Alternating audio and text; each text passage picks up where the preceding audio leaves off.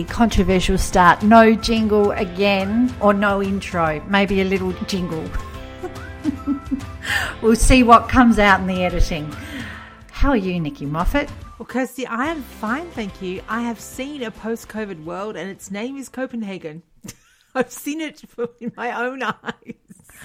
Now, this fascinates me because I remember people getting very, very cross about a certain podcast with two women, not ours, but an Australian podcast, where one of them used the phrase post-COVID world, and there was an uproar from overseas listeners saying, how can they talk about a post-COVID world when it's everywhere? Are you telling me there is a post-COVID world in Copenhagen? Well, what I'm saying is for months and months, I've been looking at potential post-COVID worlds or no COVID worlds on my social media feeds. And it seems all very unrealistic. And then I went on the weekend to Copenhagen. We moved my husband into some new temporary accommodation and I went to check out the new flat that we've signed a lease on. And basically there was no COVID there because they've done away with pretty much all their restrictions. And yeah, I've seen the future. The future and is that, Nikki, because they have a high vaccination rate, or how have they managed to pull it off? Well, it's an interesting question you ask, Kirsty. I think it's a lot to do with the Euro soccer event happening and also the graduation season. So it's quite interesting. I took a lot of footage for anyone that follows my Instagram, of the graduation trucks on the weekend in Copenhagen. And these are a Scandinavian country tradition. I've had many people come back to me and explain. But basically all the graduates of one particular class from one particular school decorate like a big cattle truck, put themselves all into the back of it, wear their little seafaring graduation hats that actually have ribbon around it that show what area they're going into. So if they're going into economics or hairdressing or whatever, they have different colour bands around them. And then they drive this truck around all day drinking, and there's a lot of party music, and they beep the horn a lot, and everybody on the street stops and waves to them. Little kids, adults, old people, people on bikes. Everyone stops and waves to them. And then this truck goes to each house of every person on the truck. And they all get off the truck, and I can only imagine what they have a small thing to eat or drink to keep them going on their merry way, and then they all pile back onto the truck. So are you telling me like grandmas and toddlers and small people are all like waving and smiling? Look at all the drunk people. Yay, happy you. And are they... Is it more of or are they waving and smiling at, look at all the graduates, clever, clever you? Or is that what it's meant to be? They're going with graduates, clever, clever you. You're right. Okay. but everybody just knows that the graduates happen to be, 10 beers deep into the day. Well, yes, and a lot of them have they make big signs and hang them on the side of the truck, and they have sort of questionable statements on them. They're just things that might be not all questionable, obviously. And the international school ones have like flags of all the different countries, and it's all very festive. But I was commenting on that because last year, Denmark was the only country that didn't cancel their graduation trucks. So even though Sweden was very famous for having no COVID restrictions, they cancelled the graduation trucks. And they cancelled them in all the other Scandinavian countries, except Denmark never cancelled. So last year they had them, and this year they had them. So all their COVID graduates have had the same experience. Isn't it funny how countries hold on? COVID showed us so much of what countries hold dear, like what they just couldn't imagine living without, right? For Australia, I think you would say it was football and rugby if you looked from afar of that. I think you and I were having a discussion yesterday about numbers, and you pointed out a news article where a family had been medevaced in from, I think they came from Singapore via Jakarta, But they'd been medevaced in, and they were all COVID positive, and all with the Delta strain. And you would have thought that really would have been the lead story in every newspaper and press conference. Now, I happened to watch every press conference yesterday, which I don't usually do for mental health reasons, but I did yesterday because I am in the situation of my husband is meant to be getting on a plane in the next 24 hours. So we, of course, are trying very hard to keep a lid on it and not get excited. We're not talking about it out loud. We've all said we're not getting excited until he is on that plane. But at this stage, flight hasn't been cancelled. He's woken up. It's the morning of for him.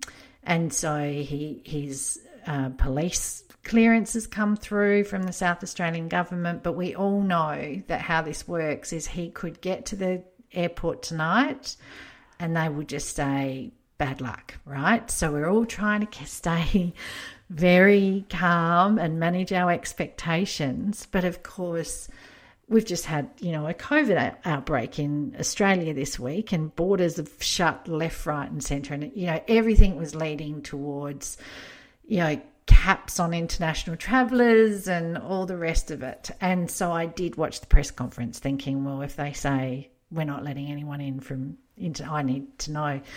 But yes, but really what the main question was that every journalist kept asking was, how is this going to work for the football? How is this going to work for the football? Will there be a crowd at the football? What about the football players that are in this state that need to get to this state? How will you do that? How will you make that happen? And surprisingly, the other thing that people were quite hot on was the family who had contracted COVID, who had been the case. So it's a family of 5. He was a minor. He worked in a different state. He's flown home. He's COVID positive he's done a negative test, but, whatever. And their whole thing was they've just been moved into a Medi hotel. And people were very concerned about their dog, how it was going to work for their dog. Who's looking after the dog?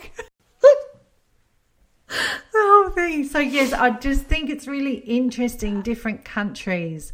I think that should be a question in the Too Fat Expat group. Like, what was it from your country? Like, what did you see? Like, what would you say was Germany's thing that they couldn't do without, that they really, really wanted to happen? Yeah, I would say they really tried to make Christmas markets happen, and not the traditional Christmas markets where there's hundreds of thousands of people, but just like where you stop on a street corner and buy a Glühwein. Like that's so part of getting through winter, and everyone really started out trying that, and then it just wasn't working because people were like, oh, look, here's a tiny chink in the congregation armour. And so it never sort of really took off. So all the little hopeful wooden huts on street corners opened for a couple of days and then had to shut down again. And I would say, there's probably some other things. I would say 100% Germany did not give up their Abitur, which is that's their final 2 years of school and their exams. So they really, last year they did, I don't know now, I'm going to be telling a lie. This year they were 100% never going to give it up. And that's why the IB students in Germany had to sit the exams, because the rule globally was if your country is sitting exams, then you as a student in that country will sit exams. And so I really think the Christmas markets and the Abitur this year were really super important to Germany and the culture and the process. So yeah. Nikki, speaking of Christmas and heading straight to our fat expat question, mine to you is, will expats be returning, inverted commas, home for Christmas in 2021? What are your thoughts? Well, it's a big time of year for expats, particularly those in the Southern Hemisphere, because that's the longer break in the summer and they tend to go. I would say, given in developed countries that the vaccination rates are toddling along quite well, that a majority of expats will plan to return home for Christmas unless those expats are from Australia and New Zealand. Yeah. Because I still don't think there's going to be any hope of that. We had the conversation last week. If the borders were open, would you go? And I said, I don't even want to talk about it. I don't even want to think about it because I just don't think it's going to happen. So I don't want to. Yeah. I would love to go home. We generally try and go every second Christmas, and the last time we went was Christmas 2019. So we were super lucky that we were there just before this whole thing kicked off. So I have no issue with that. And you see people coming and going into Australia all the time. That's great for the people that can do it. But Christmas is a huge uplift in terms of, you know, people wanting to go and get in, and I just don't think it's on the cards for Australians, for many Australians. Yeah. I could be wrong. I agree with you. I think I have just sort of watched friends in Qatar because summer has arrived in the Middle East, and I would say the majority of Americans have gone home. And, you know, compared sort of to last year and Brits and elsewhere.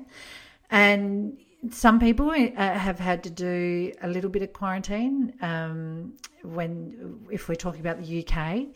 But in America, no, it's been like a simple exercise really to get back to the States. I'm interested because I'm obviously in all of those quarantine Australian sites because I've got a vested interest. And I have been fascinated to see how many Australian families have come in and said, you know, we'll be quarantining again for 2 weeks in the hotel. You know, last time, you know, because their questions are, last time we stayed at the such and such hotel, which hotel do you think we should try to get this time? And I've been completely bamboozled by how that works, because to me, how I believe it works is you arrive in and you don't know which hotel you're going to go to, and you spend 14 days in a quarantine hotel, and you pay, I think, Nikki, is it $4,000 to stay in the quarantine hotel? It depends. I believe it's different by state, but it's about between $3,000 and $4,000. Yes. And so for us, we are, if it goes ahead that Greg gets in, he will be able to work from the hotel this time. But of course, Qatar, everybody's back to work. In Greg's office, 98% of his workforce is vaccinated. And so everybody's back in the office. And so they really like having people back in the office. So while he may be able to work from home this time, he definitely wouldn't be able to at Christmas. So he would be looking at not only paying $4,000 for the privilege of spending 14 days in a hotel, but he would use up 2 weeks of his holiday leave to do so. And I just don't think you can do that. Do you know, I don't, when I think about it, and I'm trying, you know, once again, not to think too far in the future, because you don't know how it's going to look. But someone said to me yesterday, oh, well, maybe all of you could go to him at Christmas. And it's like, sorry. And it's like, well, then the 5 of us would quarantine. So that'd be $20K, as well as, you know, probably the, you know, $20K in airfares. Tickets. And I have 2 children who have casual jobs that get them through university, the summer period being the time where they really make their money that, you know, that lasts them through. So no, that doesn't work either. Oh, Nikki, I have to say, because this is an expat podcast, and I know that our listeners are expats, I can have my little moan now. But one of the reasons I cannot speak about Greg coming and going is just the questions I get asked, or the statements people make, where it isn't the eternal eye roll of, but he won't have to do quarantine. He's been vaccinated. No, and then you have to tell people how it works. And after you've told people how it works 20 times, because you virtually have the same conversation again and again and again. How's Greg? How's Greg feeling? How's Greg's health? When is Greg coming home? And then off it starts, with the whole, well, we don't know and what we're hoping. But he won't have to quarantine, will he, though? He's been vaccinated. No, this is the whole reason there's 40,000 expats or Australian expats still wringing their hands. But, yeah, I don't know, Nikki. So I think, yes, hallelujah for many people, not those in India probably, but I think you're right in that possibly in Europe those people will return home for Christmas. But I think for Australians, I did hear someone within the federal government yesterday say that they really hoped that by Christmas 70% of Australians would be vaccinated, and if that was the case, they would open their international borders. I think it would be more likely that people who'd been vaccinated may be able to quarantine at home. But like you said, you don't even want to go there, because I think we've all coped with so much disappointment, haven't we, over the last... Yeah. A lot of disappointment. And also, when you say people who are vaccinated may be able to quarantine at home, a lot of expats don't have a home. We don't have a home. Yes. So where would we be quarantining? Yes. I mean, would we be quarantining in an Airbnb or a hotel? Or if you don't have a physical address to give them where you can guarantee something, do you have to still go to the hotel quarantine? I mean, but you would. There are so many unanswered questions on that front. You personally, though, you would quarantine with either your father or your mother-in-law, would you not? Or well, I don't know. I mean, do they feel comfortable with that? I mean, yeah, it exists, but it's about how does all that work? I just think that there are so many unanswered questions, and I really hope the government's looking into that in detail at the moment. So when they have the press conference to announce home quarantine, they can answer all those questions. And you're absolutely right would your, I don't want to say elderly, but older parents, would they feel comfortable in that, yes, they will have been vaccinated. So you would hope that they wouldn't get sick even if you were to give them COVID, because you'd somehow picked it up in transition.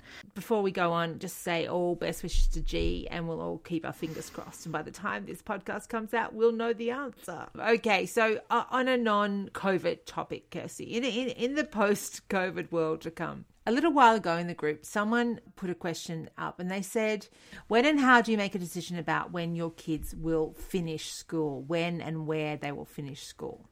And the person that posted said, it's not spoken much about in expat circles, as in amongst her friends.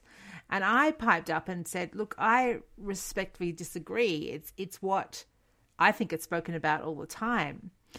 And then she replied and said, yeah, okay, you could be right. It's just that we all have little kids, like preschool kids and early primary kids, whereas I have high school kids. So obviously my friends have kids the same age, her friends have kids their age, and they don't have the long-term planning. I know you're a planner, Kirsty, so I know you're going to have an answer to this question. When did you start thinking about when and where your kids would finish school?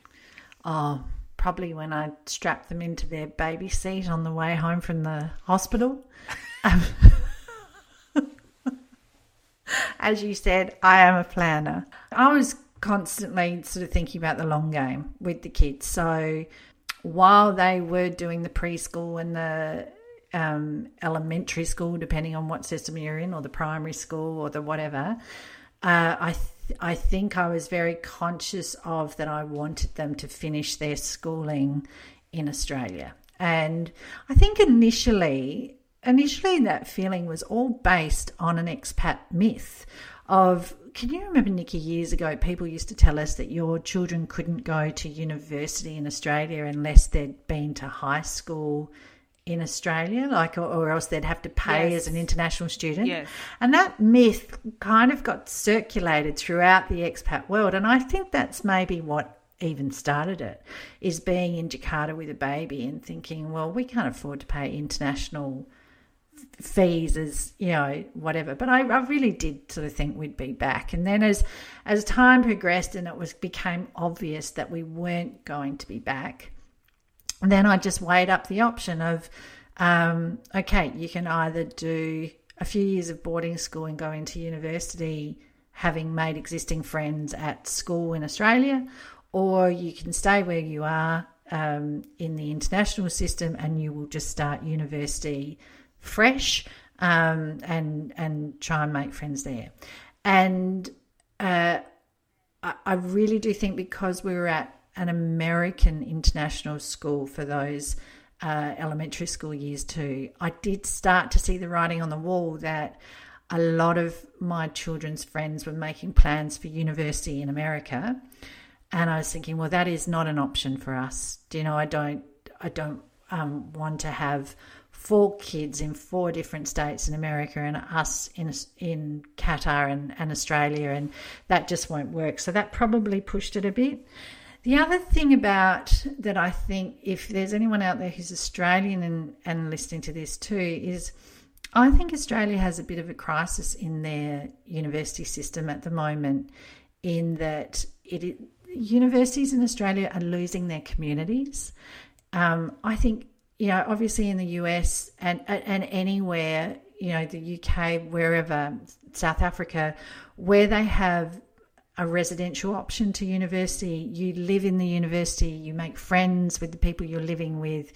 There's great clubs and communities. Whereas if you're in Australia at the moment, there is a huge conversation between, I guess, my generation who now have children at university, talking about the difference there is now with going to university, in that my daughter got up the other day and went to do her university exam, and she walked into her bedroom in her pajamas and sat there and did her exam on her laptop in her bedroom.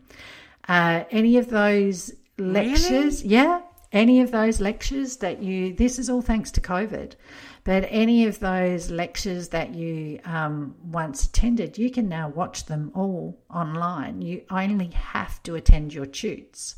So you may only attend university for 8 hours a week, tops, absolute tops, and I'm being generous there. So I think there is a bit of a crisis in Australian universities in a lack of community, and it's not a comment I'm making off the cuff. This is a conversation I've been having a lot, because I obviously now have my second child at university, and I think about it a lot. So I think that's maybe one thing you want to consider as well. I think if you're living in a residence and you have a community within your residence, that's fine, because you're going to make friends where you're living and you're all going to go off together. But I think if you are thinking, I'm just going to plonk my child in a city and they'll go there and they'll make friends, I just don't think it's as easy as it was for us when we went to university. So yeah, sorry, I've made that way too long. So I thought about it all the way through, and we made a decision that it would be better that they went back for boarding school and made those connections, so that when they got to university they had existing friendships. Yeah. So, I mean, we always thought that we would be back in Australia in 3 years. So, But are you happy with the decision you've made? Yes, I'm not unhappy with the decision that we've made, and I think it's the best for the situation that we're currently in. Yeah. So, however, and that's for our oldest child. For our next child, it could be very different, and so every day I wake up considering those options. But at the moment, she is happy to move to Copenhagen. She's happy to start school in grade 9, and all high school parents know grade 9 is the worst year of school ever. Yes. At our school in Australia, they actually send all the year 9s away for 8 weeks because they're so horrible. Well, had she gone to boarding school in Australia, the same thing happens in grade 9 at the school that she was going to go to for the same reason. But I'm hoping that this year's grade 9 will be different. Only because it will be the first time, hopefully, that everyone will be back in class and that people will have a slightly different attitude because they've had nearly a year out of school here in Europe. So hopefully being back in school face-to-face will make a difference for everybody, and we can just avoid those difficult hiccups for a grade 9. Yeah. And we can go on from there. See, here's obviously the thing with COVID is, Nikki, you know, when my first child went away to school, it was 2015. And honestly, there was never any conversation of, gee, what would we do if there was a pandemic? Do you know, it didn't cross our minds. Now, if we were in the COVID, she would have just stayed with us and it would have been the best decision for us at the time. Do you know, it would have just been right. Yeah. And I'm sure we would have seen it as the right thing, and she then probably would have gone and lived in residence here in Australia, do you know, because we would have tried to make her some sort of community here. And I know that that's the case if you're at Melbourne University or Sydney University, you know, they have a great culture and whatever, because there are a lot of kids that have come from elsewhere that come and do that. It's just the state that we're in. But the whole thing about thinking about where your kids would finish school, I think, is the expat thing. I know for us, when we were looking at junior school, we were still, you know, we had so many options of whether they would go to the British school or the American school or the, you know, there was always so many. Funnily, there was never seemed to be an Australian school, although there was in... That's because you were not in Hong Kong or Singapore. Yes. There always are Australian There was an schools Australian there. school in Jakarta, but yeah, we did the Canadian system, obviously, and did an international school in Canada. In the US, it was just American schooling. But yeah, I remember for me, there was so much when they were younger, there was so much thought about the sports that they would play, and you know, because they corresponded with the nationalities of the schools and what was available. You know, are they going to do cricket or netball, or are they going to miss those things entirely because they were in a completely different culture? But you know, it all seems so important at the time, and you and I have this conversation often now that we've got to the other end, is it does all come out in the wash. I mean, I think particularly with you, Nikki, with your son, is he appears to have just thrived in this last year of the things he's been able to do and where you've got him. Yes, I mean, it hasn't been easy, but it was the only, and it was the only option for us at the time, but it seems to have been worked out okay. Yeah. So for now. So yeah, I mean, and you don't know. And so what I would say to everybody who's thinking about it, it's great to be a planner, be like Kirsty. And if you're not, it's okay to be like Nikki and just like have maintenance as it goes. Because, both things can work out for your children. It's not guaranteed disaster one way or another. Okay, Nikki, our bold statements of the week. So last week, my bold statement was that I was going to go and find a photographer to have some photos taken from the website. And I did. So I have found the photographer. Look at you. I know. So we had a huge chat. Stage one was I had to book in a time to talk to her on the phone.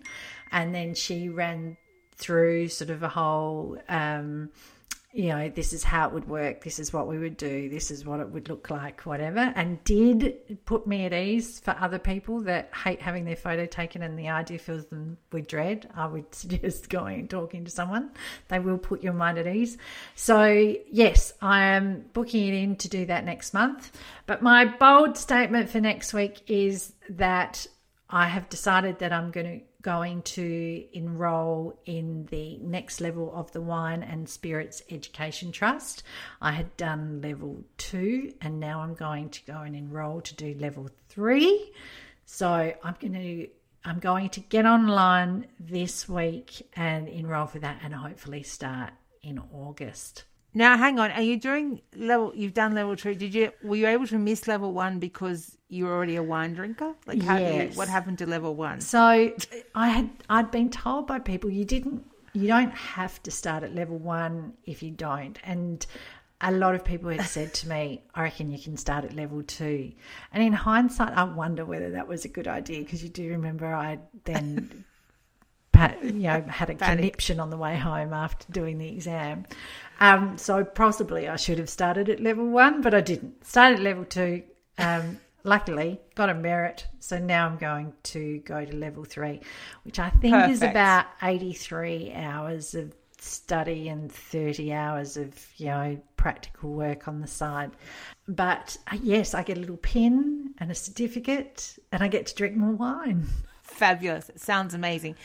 My bold statement was 30 minutes of exercise a day, and while doing that, to listen to my new book, The Mindful Way Through Depression, and also to do 5 minutes a day of my Learning to Meditate app. Now, which I said was 5 minutes, but actually it turns out the daily Learning to Meditate 7-day course is 10 to 12 minutes a day. So I doubled my time there. I'm up to day 6 of 7. I do, as you know, have had a lot of catching up on 5 years of medical in the last week and a bit. So I haven't been as effective as I could have been there, but I have been doing meditation a little bit every day. I haven't finished my book yet, but my bold statement of this week will be this weekend my husband will be in town and we will work through some of the things. Now I've seen the apartment in Copenhagen.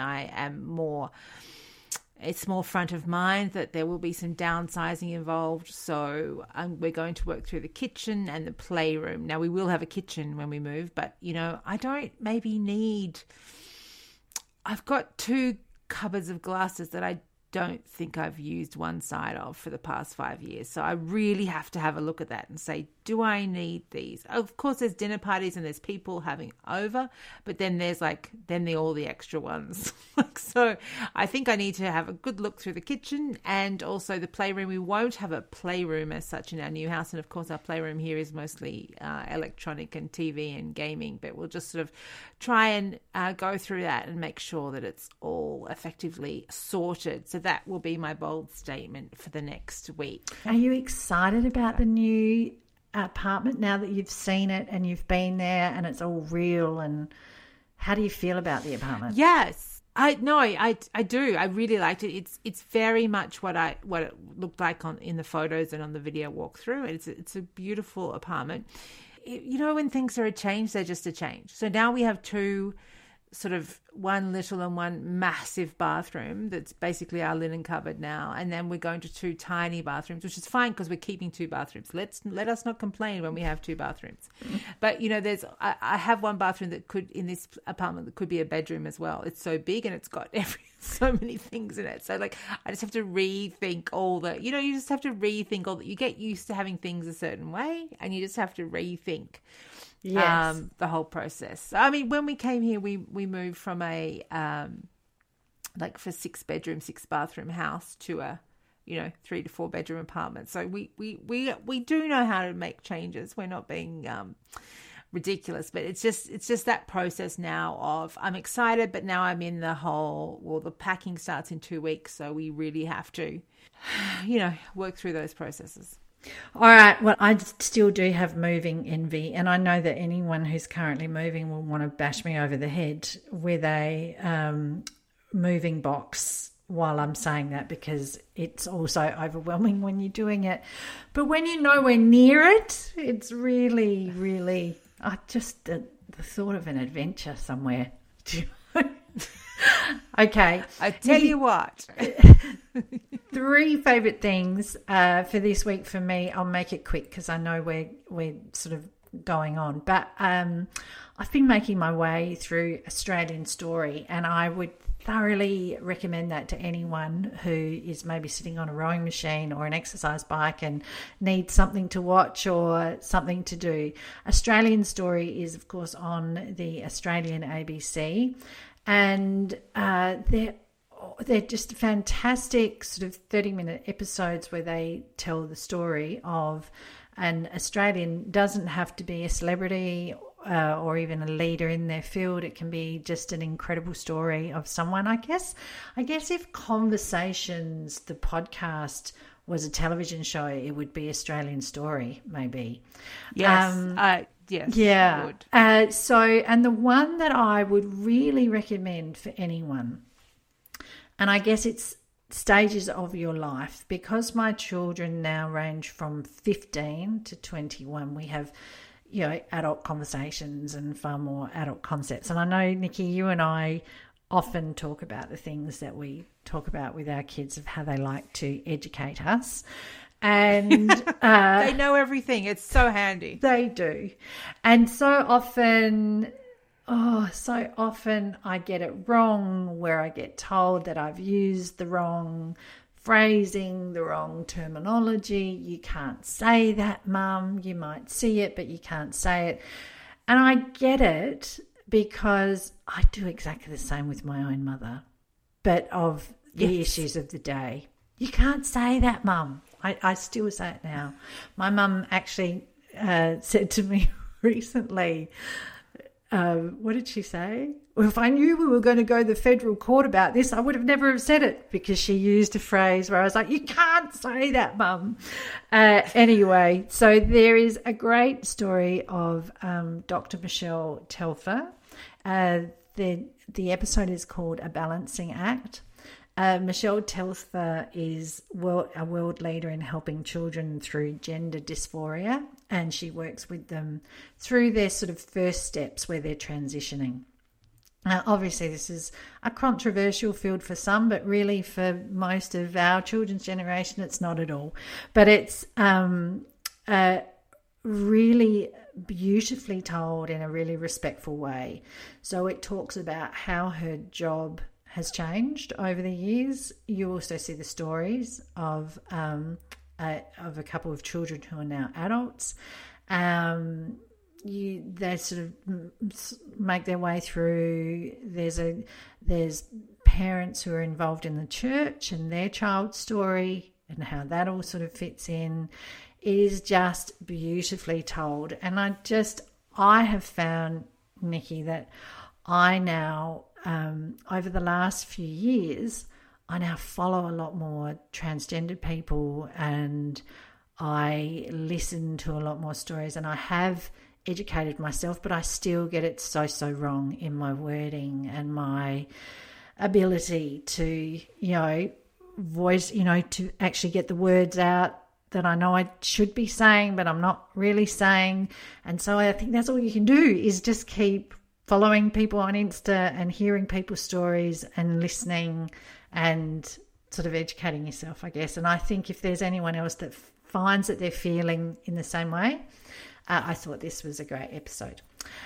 Nikki, did I tell you that I read Catch of the Decade? No.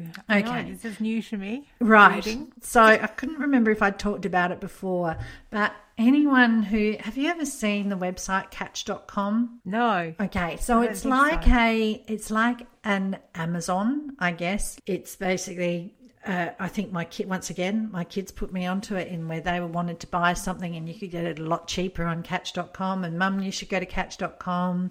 They have Catch of the Day, which is whatever product it is that's going for, minuscule amounts. Anyway, so then I saw that the two guys who started Catch of the Day had written a book, and it was getting a lot of airtime. And it was really, really interesting in that I hadn't really thought about how these businesses had started. And so these guys basically used to buy and sell things on eBay. And they're originally from Israel, and they had watched their father, who he would buy a car, one Saturday, juzzy it all up and sell it the next week for more money. That was his way of making more money. And so they kind of worked on the same theory of buying things on eBay, juzzing them up, reselling them online. And basically got bigger, where they were working their butts off, going and picking up things out of garages and the back of stores and the back of here and whatever. But they saw their business there of how you could get lots of stock from someone who wanted to get rid of it and then resell it. It is really for anyone who's interested in how the online world works, I just found their story. They now have like $1 billion business from two guys that were selling junk. Do you know? And they had a market stall, and they talked about how working in the market stall got them the whole idea of catch of the day, in that at the end when the markets were about to close and you still had 20 items of something, and you'd stand up on your chair and just start spruiking. And that's basically what catch of the day is. You know, we pick our one thing that we've got a lot of, and we're going to work out how to sell it and how to get rid of it. Anyway, I thought it was a great book. You can also download it as an audio book, and I think it's really worth a listen. The other thing that I've been watching on the water rower is something on Netflix called Feel Good. I've not seen Feel Good. Okay, so it's a British comedy drama. It's semi-autobiographical. It stars Mae Martin, who is a Canadian comedian. So she plays herself. Her girlfriend in the show, George, is played by Charlotte Ritchie. And it's the basic premise is Mae Martin is a recovering addict, narcotics addict, and she meets Charlotte, who's a very middle-class British woman, and it's their relationship of how it unfolds, of how she has to sort of own up about going to her Narcotics Anonymous meetings, and George has to basically come out to all of her friends. I think they've had 2 seasons now. I'm on to the 2nd season. Lisa Kudrow plays Mae's mother and is fabulous. I'm liking it for that whole binge watching on the water roll where you don't have to pay too much attention. I don't know if it would hold up for, you know, sitting down on the couch and, you know, set times. Does that make sense? Do you have shows like that? Like the shows that you can watch Kirsty, with your AirPods in? Kirsty. I am the queen of those shows. Okay, then my 3. All right, so I would just like to say that we do talk about these every week, but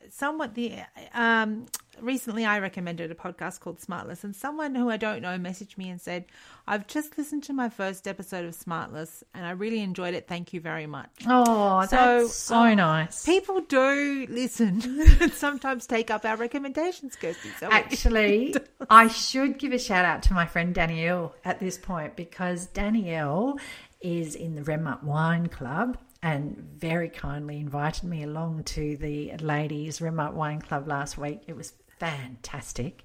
But Danielle said to me while we were sitting side by side on the bus on the way to the Renmark Wine Club, that meditation podcast that Nikki's listening to, the Insight, I do that. Insight. She said, I do that. It's really good. So there you go. People are listening to you, Nikki. I'm sure they're listening to you too. I'm just saying that is awesome. Okay, my 3 favorite things. So the Bold Type. Today is the last episode of the last season of the Bold Type. So it's the year to end all the things. So the Bold Type I've talked about before, but it's 3 girlfriends who work at the fictional magazine Scarlet in 3 different roles. And they end up being a writer, a stylist, and in social media. And they live their ups and downs and have all their important catch-ups in the fashion closet. So it's kind of like a modern-day Sex and the City, but not younger. Really. It's They're a bit much different. younger. Apparently, I found out it's inspired by the life and career of former editor-in-chief of Cosmopolitan magazine, who's an executive producer of the series. I didn't know that. But anyway, it's the last episode. Take some time tonight after dinner to sort of sit and watch the last one and feel very, very sad and reflective what about it. What are you going to do? Last week, counting something. Last week you talked about the end of Younger, and now you've got the end of the Bold Type. Wow. All my series are ending. I need new good series. Okay.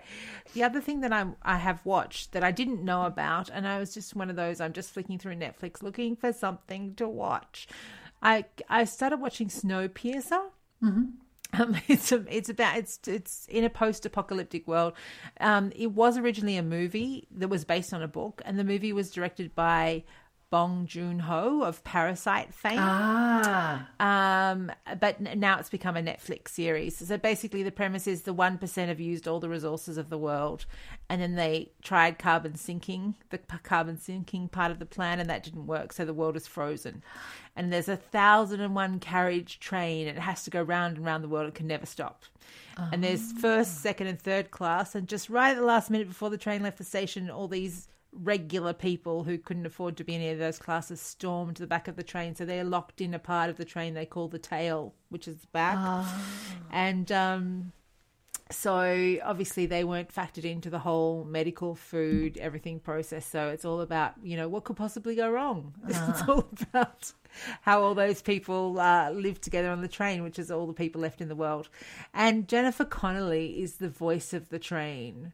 So, every morning they hear, welcome to day whatever on the train. And so it's just one of those things. It's not sort of, I'd say it's drama, but it's just one of those shows that you can just listen to probably while you're on the rower. You can watch and listen. You don't have to catch every single word that's said, but you can catch a few things and you get the general gist of the whole thing. And then you get sucked into the story and you want to know what's going on behind all the bits and pieces of the people in the different classes and how they all interact together. So Snowpiercer, that's my trashy TV of the day. Sorry for anyone that doesn't think that's super trashy. I do know there are some serious fans there. The other thing I listened to, which I re-listened to with my husband when we drove up to Copenhagen last weekend, is Day X. It's a podcast from the New York Times. Kirsty, have you listened to that? No. Basically, it started appearing in the daily feed that I listen to, the New York Times Daily, which I don't listen to as much anymore. But anyway, it's a separate series that they're doing. And it's done by Katrin Benhold, who is the New York Times correspondent in Berlin. And it tells the story of the discovery of a handgun by a maintenance worker at a Vienna airport led to a deep and extensive investigation into how much the far right has infiltrated the police and military in Germany. So they found this worker finds, and this is in the opening of the first episode, and it's quite a well-known story apparently that I didn't know about.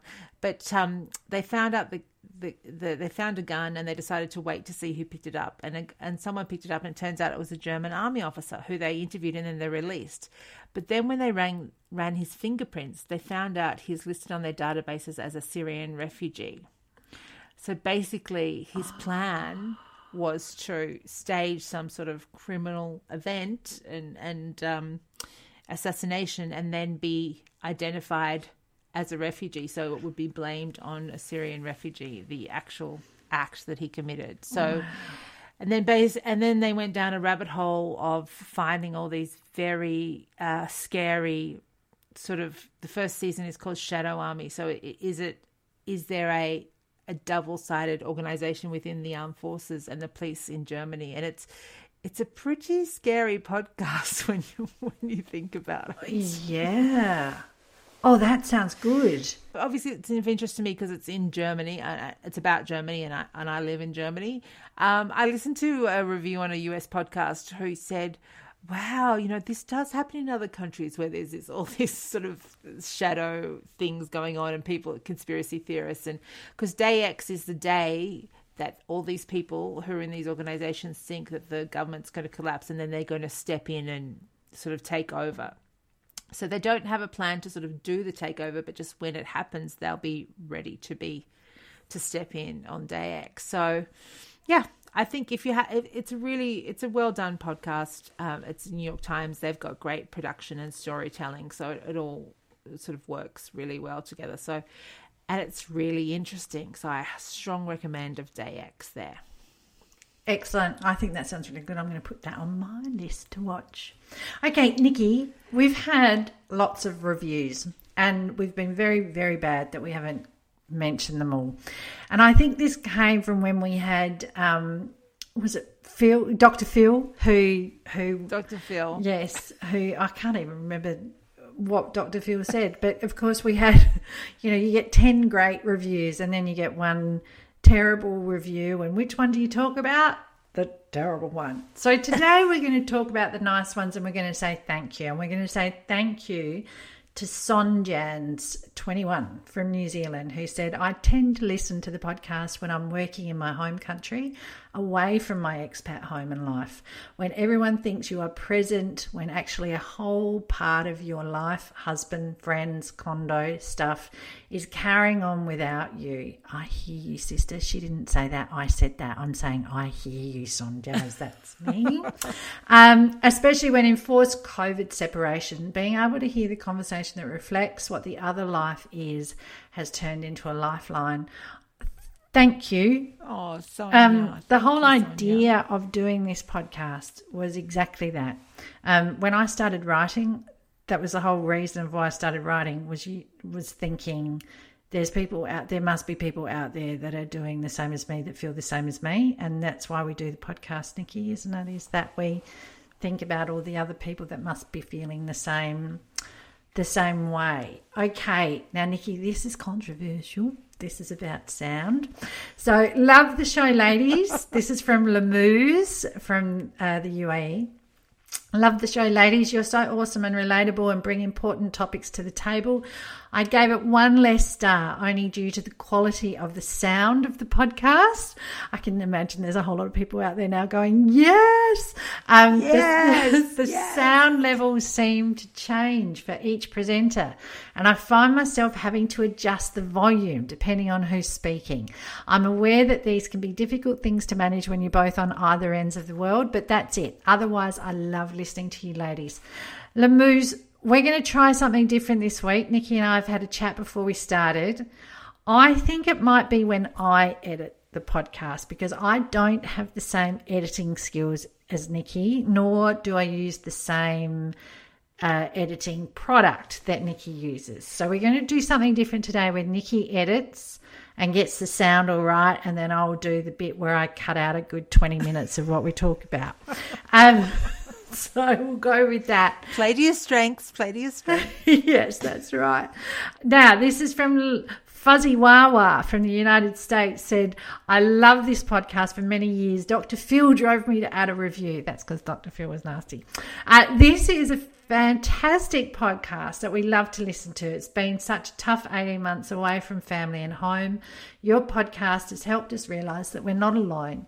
And thank you for your honesty and your transparency. We love it. Okay, thank you very much, Fuzzy Wawa. This one is from Delilah in South Africa. Sometimes when you feel out of your depth, the knowledge you aren't alone keeps your spirits high and it keeps you moving forward. This is a wonderful podcast. It's so much more than advertised. It is a community which raises you up, makes you laugh, can make you cry, gives you strength and emboldens you. It's a family. It's diverse, global, inclusive, opinionated and supportive. Quite simply, it's just what you need. That's a brilliant review. Thank you. Very kind. And this last one's from Michaela, and she's from Germany, and I've got a sinking feeling she might even be from Hamburg. Love this podcast. Sinking? What's wrong? What's with the sinking feeling? Feels like two good mates discussing all the issues I wonder and worry about as an expat. Kirsty and Nikki are smart, insightful. They've got a wealth of experience behind them. Look forward to every episode. Thank you, Michaela. That is so nice. I did not pay her. I did not. That was just like random. No. Love Michaela. Okay, yes. So thank you, everyone, for your lovely reviews. It is nice, and we would like to acknowledge everyone and people that message us and write reviews and encourage us to keep going, because sometimes it feels like there's no one listening, but knowing there is makes us feel better. Okay, Nikki Muffa, I'm going to speak to you next week, where hopefully I may have a husband in the country who will be locked in a hotel room, but I will be able to drive past and wave at him, which will be a lot better than our current situation. Let's see what happens. Wish me luck. Keep your fingers and toes crossed. And all my fingers and toes crossed. And I will be thinking about you, because I know you've got all sorts of dentists and doctors and all sorts of appointments that we can talk about next week when you tell us all how wonderfully it all went. Okay. Fingers crossed for that too. Okay. All right. Speak to you later. Bye.